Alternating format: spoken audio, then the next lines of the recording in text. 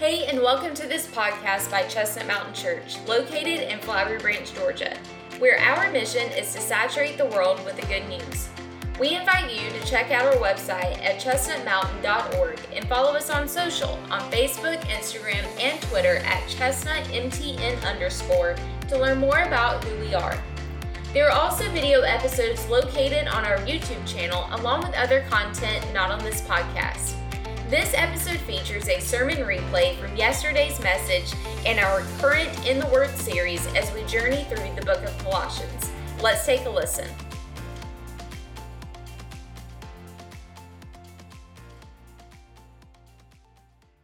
What Paul is attempting to do in Colossians right now, what we're going to look at today, is bring clarity to new believers of who Jesus is.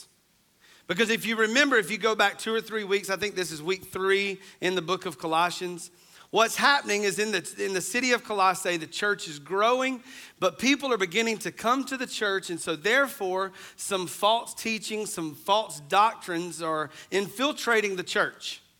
And so the new believers are hearing all of this, and so what at some point was made very clear is now getting very cloudy, because it's being clouded with lies versus the truth. And I heard something this week that Louis Giglio kind of paints the picture for the book of Colossians that really makes a lot of sense. And it's talking about the idea of clarity and be able to see things through the right lenses. And he talks about going to the eye doctor. He talks about going to the optometrist, and I personally have not been there yet, but the analogy that he paints is when we're going to have our eyes tested, everybody sees the eye chart, right, on the wall. We all look at that and we can see what is the top letter. You ain't even looking at it and you know. So see, you're cheating on the eye test to begin with. You already know what it is. But when people see the E, they say it with boldness, they say it with confidence. But the further they make it down the eye chart, what we begin to see is they begin to squint. They begin to try everything in their power to make what they're looking at clear. Now, the bad part is I don't have a problem seeing that way, but this is a different story. Because I'm ready for the day that I have to put my glasses up on this stage. And you better get your laugh out now, because I better not hear any the day I do it. Okay? But what I realize is that when I get up in the mornings at my house and I go and sit in my recliner and I pull out my Bible, what I have to do is I have to look at what I'm reading from all different angles. I have to turn it so the light's right. I have to get my arms a little bit further away, and then I have to squint, and I'm doing everything I can to make it clear. So you see, essentially that's what's going on in the city of Colossae right now is the vision, the view of who Jesus is being clouded. And so you've got these new believers that are essentially trying to squint just to make sense of who Jesus is. And what Paul is trying to do, his attempt here, is to put on the correct lenses so that they can understand who Jesus is. And so that's what we're going to attempt today. We're going to look at a lot. I'll just go ahead and tell you. But there's 2 disclaimers that go with what we're going to look at today. All right? The first one is this. No matter how good we try to explain something, no matter how we try to describe something, there's going to be some stuff in the Word of God that our human minds will not comprehend. We got to be okay with that. Because here's the reality. A God that is easy enough to explain is probably not a God big enough to be worshiped. I want to worship something that can't be explained. I want to worship someone that I can't put words around. So the first disclaimer is that. Be okay with not being able to understand it all. And then secondly, the more clear that Jesus becomes to us, the more clear we see him and for who he is, the more clear it becomes who we're not. So the 2 disclaimers is okay to not understand it all. But the second one is the more clear it's made who Jesus is, the more clear it is made of who we are not. So here we go. You ready? You ready to not understand a lot of stuff? Okay, good. We're going to read a lot. We're going to go in Colossians chapter 1, and we're going to read verses 15 through 23. All right, here we go. Verse 15. He is the image of the invisible God, the firstborn of all creation. For by him all things were created, both in heaven and on earth, visible and invisible, whether thrones or dominions or rulers or authorities. All things have been created through him and for him. Verse 17. He is before all things, and in him all things hold together. He is also the head of the body, the church. And he is the beginning, the firstborn from the dead, so that he himself will come to have first place in everything. Verse 19. For it was the Father's good pleasure for all the fullness to dwell in him, and through him to reconcile all things to himself, having made peace through the blood of his cross. Through him, I say, whether things on earth or things in heaven. And although you were formerly alienated and hostile in mind, engaged in evil deeds, yet he has now reconciled you in his fleshly body through death, in order to present to you before him holy and blameless and beyond reproach. And if indeed you continue in the faith, firmly established and steadfast, and not moved away from the hope of the gospel that you have heard, which was proclaimed in all of creation under heaven, and of which I, Paul, have been made a minister. God, I pray right now that you would meet us through your word. God, I pray that there's someone here today that their view of you may be a little clouded. God, they may be actively squinting right now to make sense of who you are. So God, I pray that today your Holy Spirit would put the correct lenses on every individual heart in this room to help us see who you are. And God, when we see who you are, we also see who we're not. And that drives us to lean on you for salvation. And so God, we trust you with that today. We love you and we thank you for what you're about to do, because your word does not return void. And so God, we are thankful for that in Jesus' name. Amen. You probably picked up on something in reading of all of those verses. What I love about this is kind of Paul's approach that he uses to discuss who Jesus is. If you notice 18 times just in those verses that we read, he uses the pronoun that points all the attention to Jesus. Now remember, there's a lot of false teachings going on. So the approach that Paul is using here is he's wanting them to pay more attention to the truth rather than the lies. Because I think as a school teacher, as anybody that's trying to correct your children, one thing that we focus on is all the mistakes. We focus on the lies. But essentially, what we need to be doing is focusing on the truth. Now, here's what we mean by that. You see, if you remember, Paul had been praying for them. He prayed for them specifically that they would be filled with the knowledge, the wisdom, and the understanding of who God is. So he's not only praying for them. What I love about Paul is he is living out what he's praying.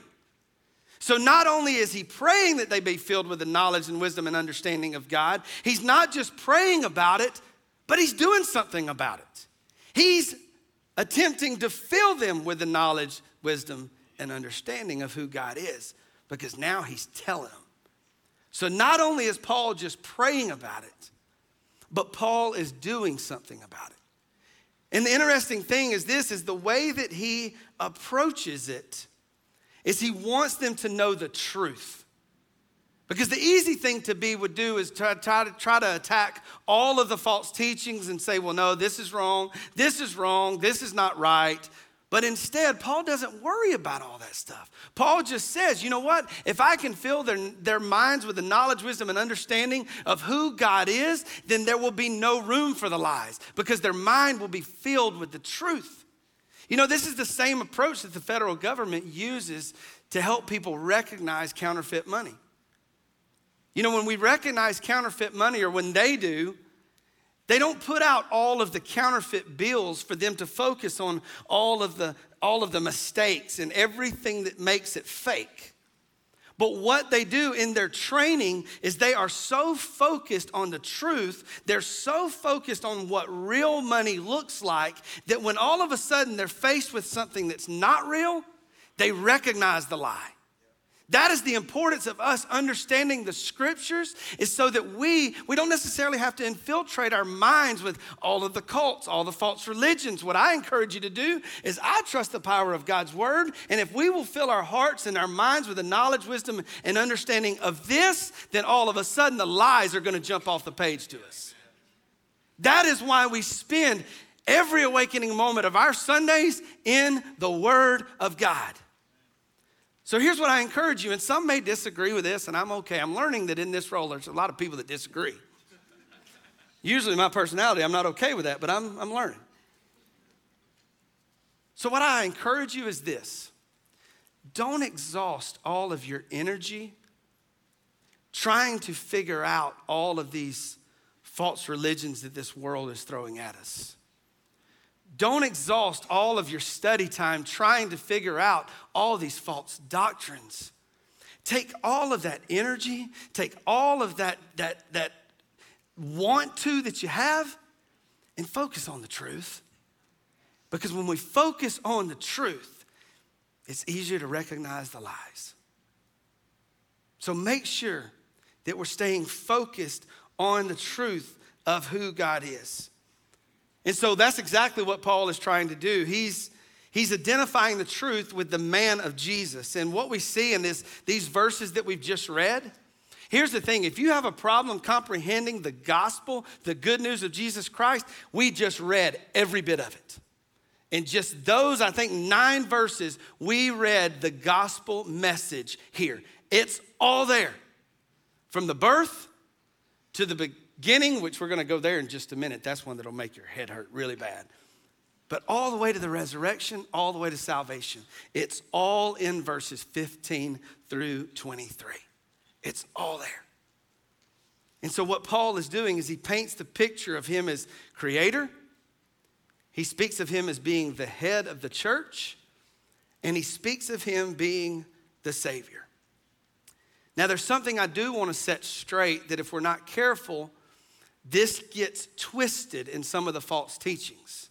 What was said in verse 15, what Paul wrote, that he is the firstborn of all creation. That doesn't mean that Jesus was the first that was created.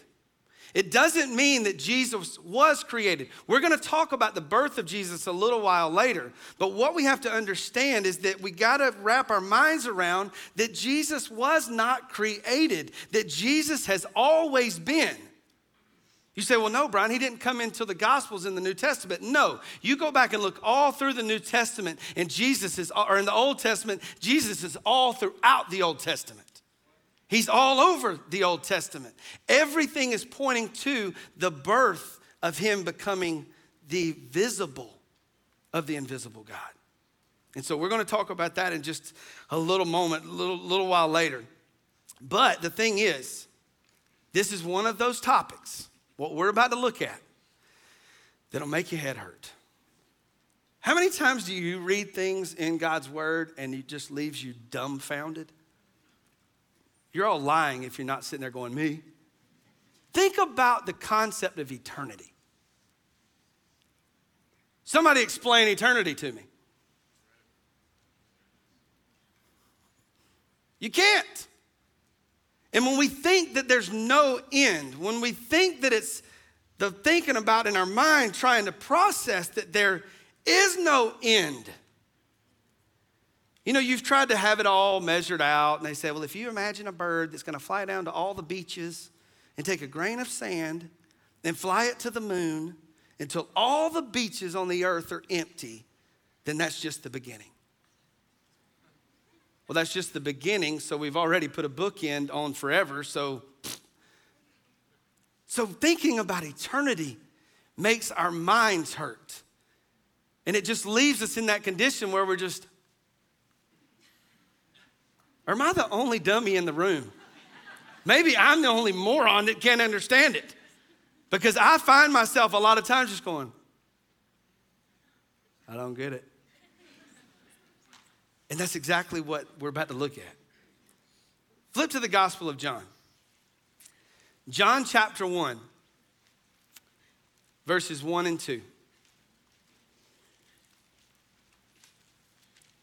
I hope this helps you better understand what's impossible to understand. I don't even know if that makes sense.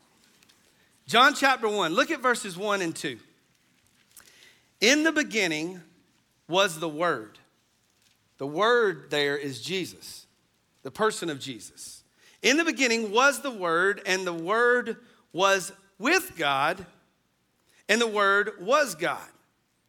Verse 2, he, there's that pronoun again, in reference to Jesus, he was in the beginning with God.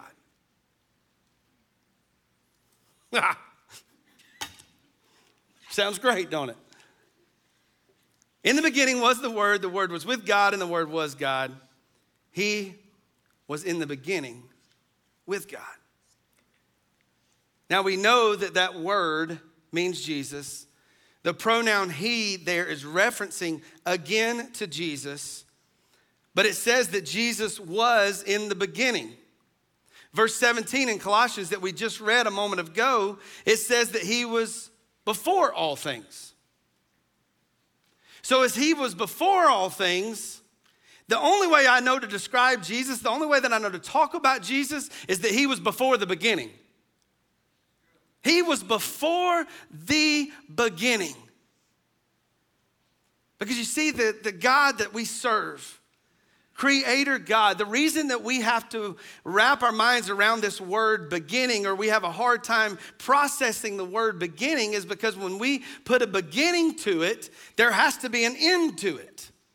And so there's the bookends of time that we have a hard time. That's the only way we comprehend things is through time. You know what time service starts, and you pray to God you know when it ends. We're confined to time, right? But you see, the God that we serve invented the time. He created the time. And so therefore, to create the time, he has to be outside the time. In Genesis chapter 1, verse 5, and we see where this took place. Genesis chapter 1, verse 5. It says this, that God called the light day, and the darkness he called night. And there was evening, and there was morning one day. This was the beginning of time. But you see, it took a God who was outside time to create the sphere of time. Does that make sense? I hope not, because it don't to me, but it sounds like it does. So here's God, Creator God, inventing this sphere of time. So God existed before the time. He dwells outside the time. But according to John 1:1, the Word, who is Jesus, he too dwells outside of time, because John 1:2 says that he was with God. So therefore, if God exists outside, there also Jesus exists outside of time. Jesus has always been. Jesus has always been. And then we fast forward to the birth of Jesus. We read about that in John 1:4. And I love how it's worded there. I love how John wrote it. It says in John 1:4, in him was life, and in the life was the light of men. This is Jesus. You see, this is when, not that he was created, but it's when the invisible God became visible. It's when the invisible God wrapped himself in human flesh to come and save that which was lost. And some say, well, this is the beginning of the rescue mission. No, it's not. The rescue mission began at the fall of man in Genesis. Jesus has always been, and Jesus will always be. So we kind of, if you would, put bookends on it. Here we go again, trying to put a beginning and an end to this. But in verse 17 kind of sums it all up. In verse 17, it says, he is before all things, meaning that Jesus has always been. And in him, all things hold together. So not only was he before all things, but he is still currently and presently holding all the very things that he created together. And I know when we think about this verse, I know for me, when I think about the God of the universe, when I think about God holding all things together, I always think big picture. I always think of when God's holding things together, I think of the universe. I think of the stars. I think of the planet. I think of the sun and how all of that chaos is going out in our universe, but yet an almighty God is holding that all together. That doesn't make sense. That's the reason that science can't explain a God that we serve. Just think about something that'll make your head hurt. Right now, in this moment, here's something mind-blowing. We're all sitting here in this room. Everybody's pretty still, right? At this current moment, we are on a planet that is traveling around the sun at 67,000 miles an hour. Okay, y'all all look dumbfounded too. Or maybe y'all just... And at the very same time, the planet that we're on is rotating around the sun at 67,000 miles an hour. At the very same time, the earth is going around the moon at 2,288 miles an hour. That's a lot of spinning. Then at the same time, the very planet we're sitting on is sitting on its axis and spinning 1,000 miles an hour. How many of you get motion sickness? Why aren't we all throwing up? I hate roller coasters. For reasons such as going 67,000 miles an hour in circles. So how is it that we can sit here in a room like this and be traveling at the speed that we're traveling and we're all just having a good old time? Because the God that we serve holds it all together. And so while we think about this from a big picture standpoint, that's okay, because that's how I think of things. It's mind-blowing. But I want to tell you this. I want to encourage you with this. While we serve a God who is big enough to hold all the universe, don't you dare forget that we serve a God who holds you together too. Because there's some of you that walked in this room this morning and it feels that your life is spinning out of control. You feel that every time you take a turn that it's another punch. Maybe you've lost your family. Maybe you've lost your marriage. Maybe your kids have left the home and they are living with the demons you think in your mind.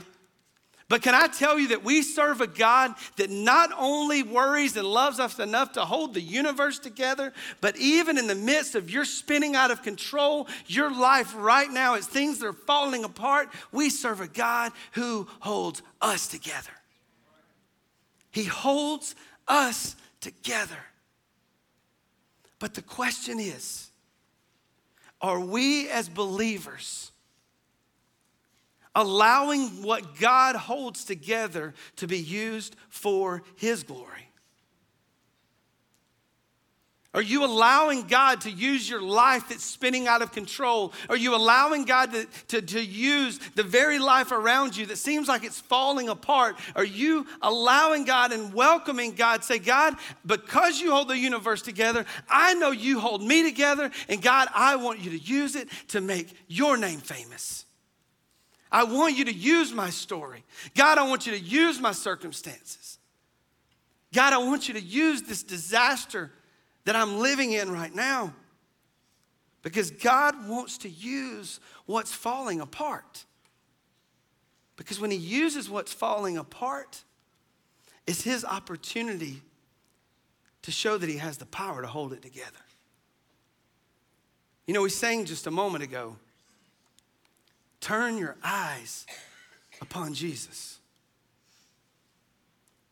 That song was for someone here this morning. That in the midst of your chaos, in the midst of the unknown that you're walking through, you simply need to hear the voice of God that says, hey, just turn your eyes to me. Just turn your eyes to me. I am Creator God. I'm the head and I'm the Savior. Turn your eyes to me. You know, we could really just stop right here because that's a lot. That is a lot to chew on. That's a lot to not understand. But I want us to keep looking. And I want you to read right now verse 18 and 19. I know we've already read it, but we're going to read it again. Verse 18 and 19. It says, he is also the head of the body, the church. And he is the beginning, the firstborn from the dead, so that he himself, if it will come to have first place in everything. For it was the Father's good pleasure for all the fullness to dwell in him. So what we see here is what should jump off the page at all of us is the fact that God says, or that Paul writes, it was God's pleasure that all the fullness dwell in the person of Jesus Christ. That every bit of it, you understand, that's the gospel in a nutshell. That everything would dwell in the person of Jesus Christ. That's creation, that's life, that's death, and that's resurrection. Everything dwelled in the person of Jesus Christ. And the reason that it was showed pleasure for it to all dwell in the person of Jesus Christ is because God created us and he knows us and he knows that it would be an impossibility for us to satisfy God in our flesh. He knew that it would be an impossibility for us to earn God's love. He knew that it would be an impossibility for us to walk in purity in our flesh. And so therefore, God in his love for all of us, it pleased him for the fullness of it all to rest in the person of Jesus Christ, because he knew that you couldn't do it and he knew that I couldn't do it. This was the mistake-free plan. He knew that there was no way that this wouldn't work.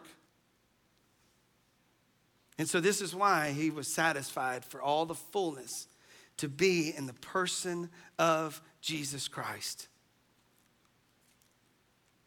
And the fullness that he's talking about is the ministry of reconciliation. And as a believer of Jesus Christ, this ministry of reconciliation, according to the word, is now ours. We have now taken on the ministry of reconciliation, meaning which we are the ones that carry the good news. We are the ones that carry the gospel. And here's the reality. It's never good news if we don't ever talk about it. How selfish of us to keep the good news to ourselves. What's it going to look like when there's some foolproof plan one day that comes out of the woodwork that heals cancer, and this guy's known about it his whole life? We would all think he's the biggest jerk in the world. How long have you been holding on to that? How long have you been keeping that to yourself? Church, if you're a believer, you've got the cure. You've got the cure for salvation that overcomes death. Cancer's nothing.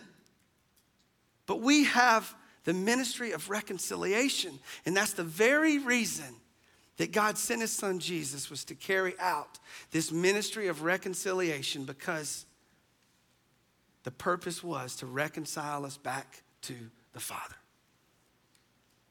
It was to reconcile us back to the Father. And in verses 20 through 23, it summarizes all of that. It sums up this message or this ministry of reconciliation. This is how it would be accomplished. In verses 20 through 23, this is how we will be reconciled. This is how we will be made right with God. But I want you to keep in mind, while all these false teachings are taking place, Paul here is talking to believers. He's talking to the people who have already been saved by grace through faith. But you see, their vision has become cloudy. And so he's reminding them, he's saying, don't you forget that you were once alienated. You were once outside the family of God. As you heard last week, as Jared talked about the light and the darkness, you were once in the dark. But because of the reconciliation of who Jesus is, you now have the ability to step into the light. Nothing to do with you. Nothing to do with you overcoming a sin, nothing with you to stopping a bad habit. Doesn't matter how good of a person you've become, but for you to step from darkness to light has nothing to do with you, and it only comes through the saving grace of who he is. Only through him. So as a believer this morning, you understand, for all of us as followers of Jesus Christ, we were once alienated as a result of our sin. We were once outside the family of God. We were once separated from a God. But God in his love and his grace and his mercy, that's not the way he wanted this story to end. So he sends his son Jesus to die, to shed his blood so that the blood would wash our sins, so that he could overcome death, hell, and the grave, so that we then could trust that and be reconciled back to the Father. It was all, the fullness was in him. The fullness of all of this was in the person of Jesus. But you see, in the moment of that salvation, in the moment of us placing our faith in the finished work of Jesus Christ, we go from being in the dark to being in the light. It's that simple. Trusting in Jesus Christ for the finished work. But to step into the light, you see, you got to wrap your mind around, you're not stepping through the ability to be better. You're not stepping through your credentials. You're not stepping through your resume. What you are simply stepping through is the shed blood of Jesus Christ. That is what purifies. That is what makes us holy. That is what makes us righteous. Has nothing to do with you, but it has everything to do with you stepping through the threshold of the blood of Jesus Christ. That's salvation. That is our victory. And in that moment, when we step from this darkness to light, in that moment when we trust the shed blood of Jesus Christ to cleanse us, to purify us of our sins, in that moment we are now, according to the scriptures, joint heirs with Christ. That means whatever's his is ours. That means eternity. That means the power. It is now ours because of him. And in that moment of salvation, we are united. We are adopted into the family of God. We're adopted. That is the Father taking us and allowing us to be a part and join the family of God, the church. Now keep in mind, as Paul is writing this letter to a local congregation, when he says the church, this is not simply just to the Colossian church. This is not just to the city of Colossae or the believers that are making up this city.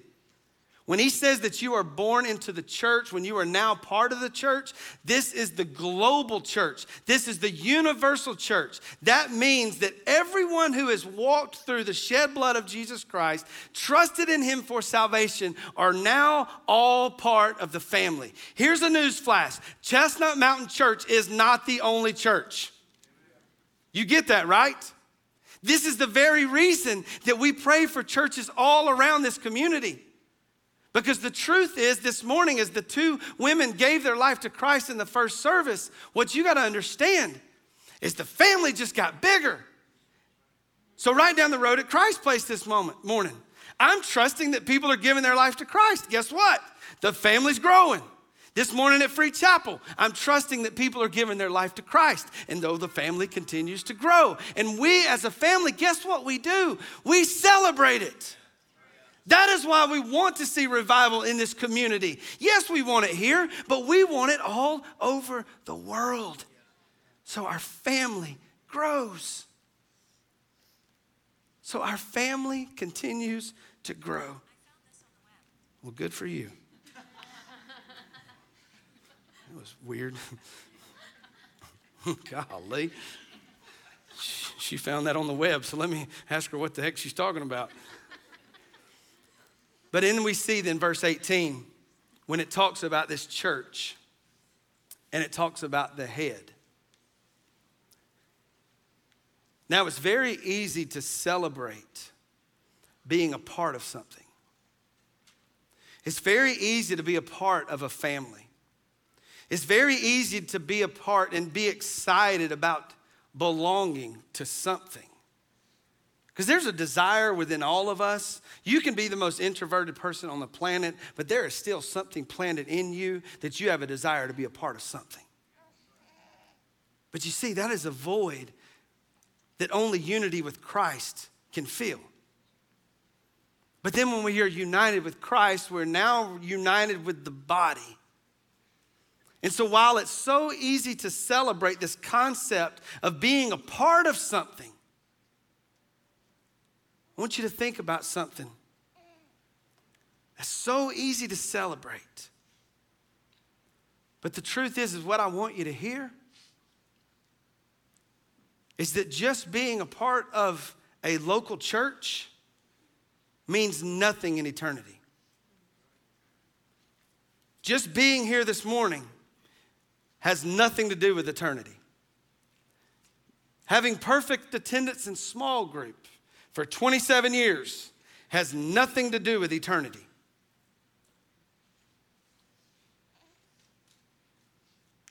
Because the question is, have we surrendered to the head?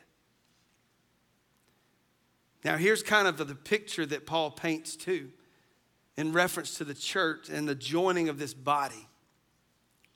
The Greek word for church comes from the word ekklesia. And so I want you to hear this definition.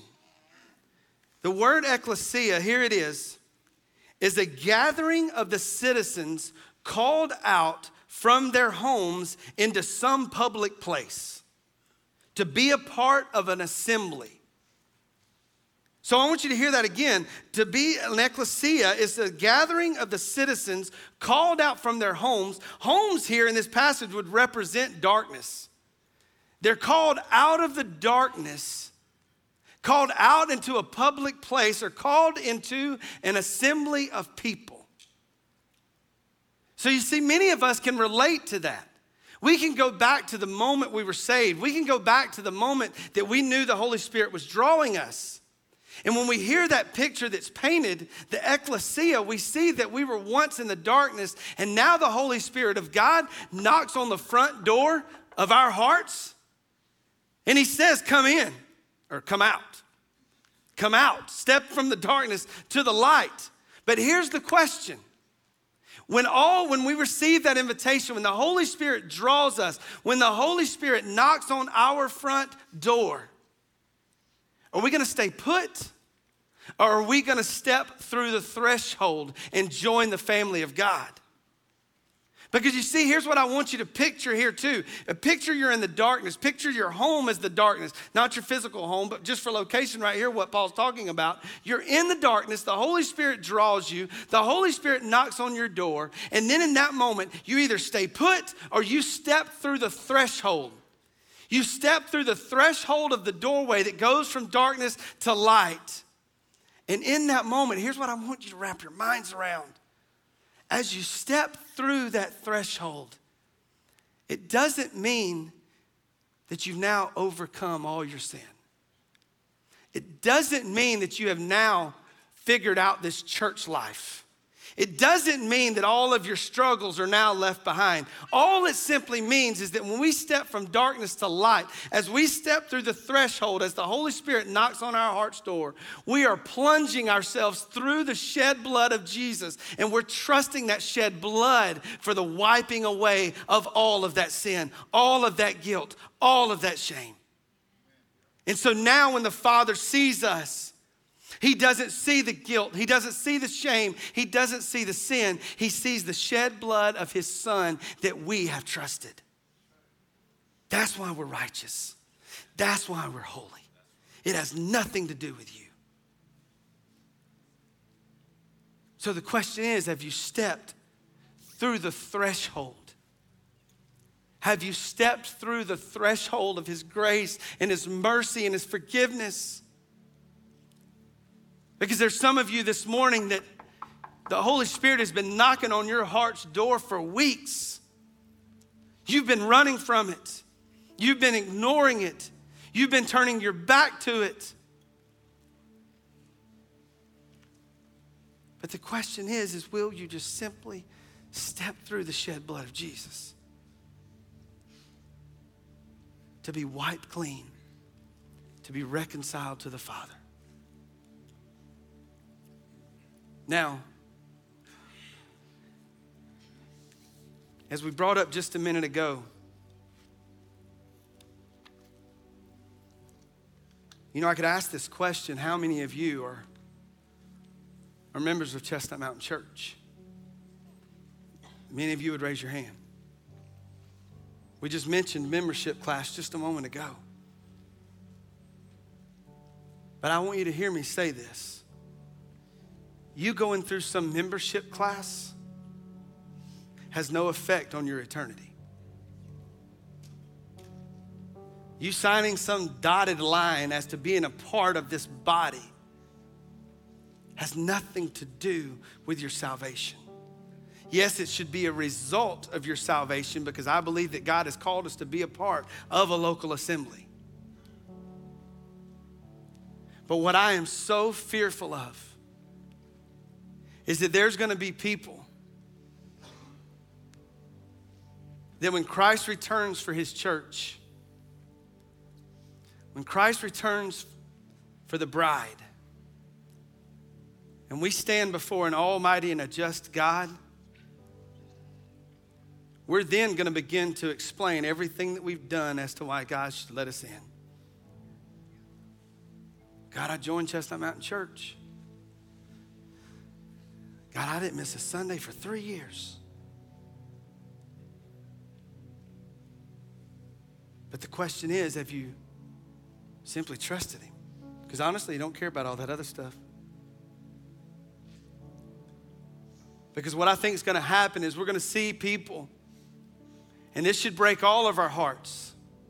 And this should shake some of you this morning, that one day you're going to stand before an almighty God. And you're going to say, well, I was a member of a church. That's great. But if you notice, the head and the body go together. I'm not a rocket scientist here, and I don't think you have to be. But if you have a body with no head, there's no life. The head is what gives the body life. The head is what gives the body the ability to breathe. The head is what gives the body the ability for the heart to beat. All of those things. But at the end of the day, I think there's a lot of people with a misconception that I'm a part of this body, but I've never surrendered to the lordship and the authority of who Jesus is as the head of the church. We've got a lot of people that play the church games, that jump through all of the hoops of being a part of a church, but we've never surrendered to the head. And let me remind you, you can be a part of whatever body you want to, but if you're not surrendered to the head, there is no life. You are dead in your trespasses and sin. So when I ask you the question, have you joined a church? I don't care. Have you surrendered to the head of the church? Is your body attached to the life source? Because there's no doubt in my mind this morning, in this room, right now, the very same as the first service, there's people in here that you're a part of a body. You may have taught Sunday school for years. You may have been a deacon. You may have been an elder. You may have been a parking lot greeter. But the question is, are you attached to the head? Because what you've done means nothing if you don't have life. Many of you probably know April and Jason Lester.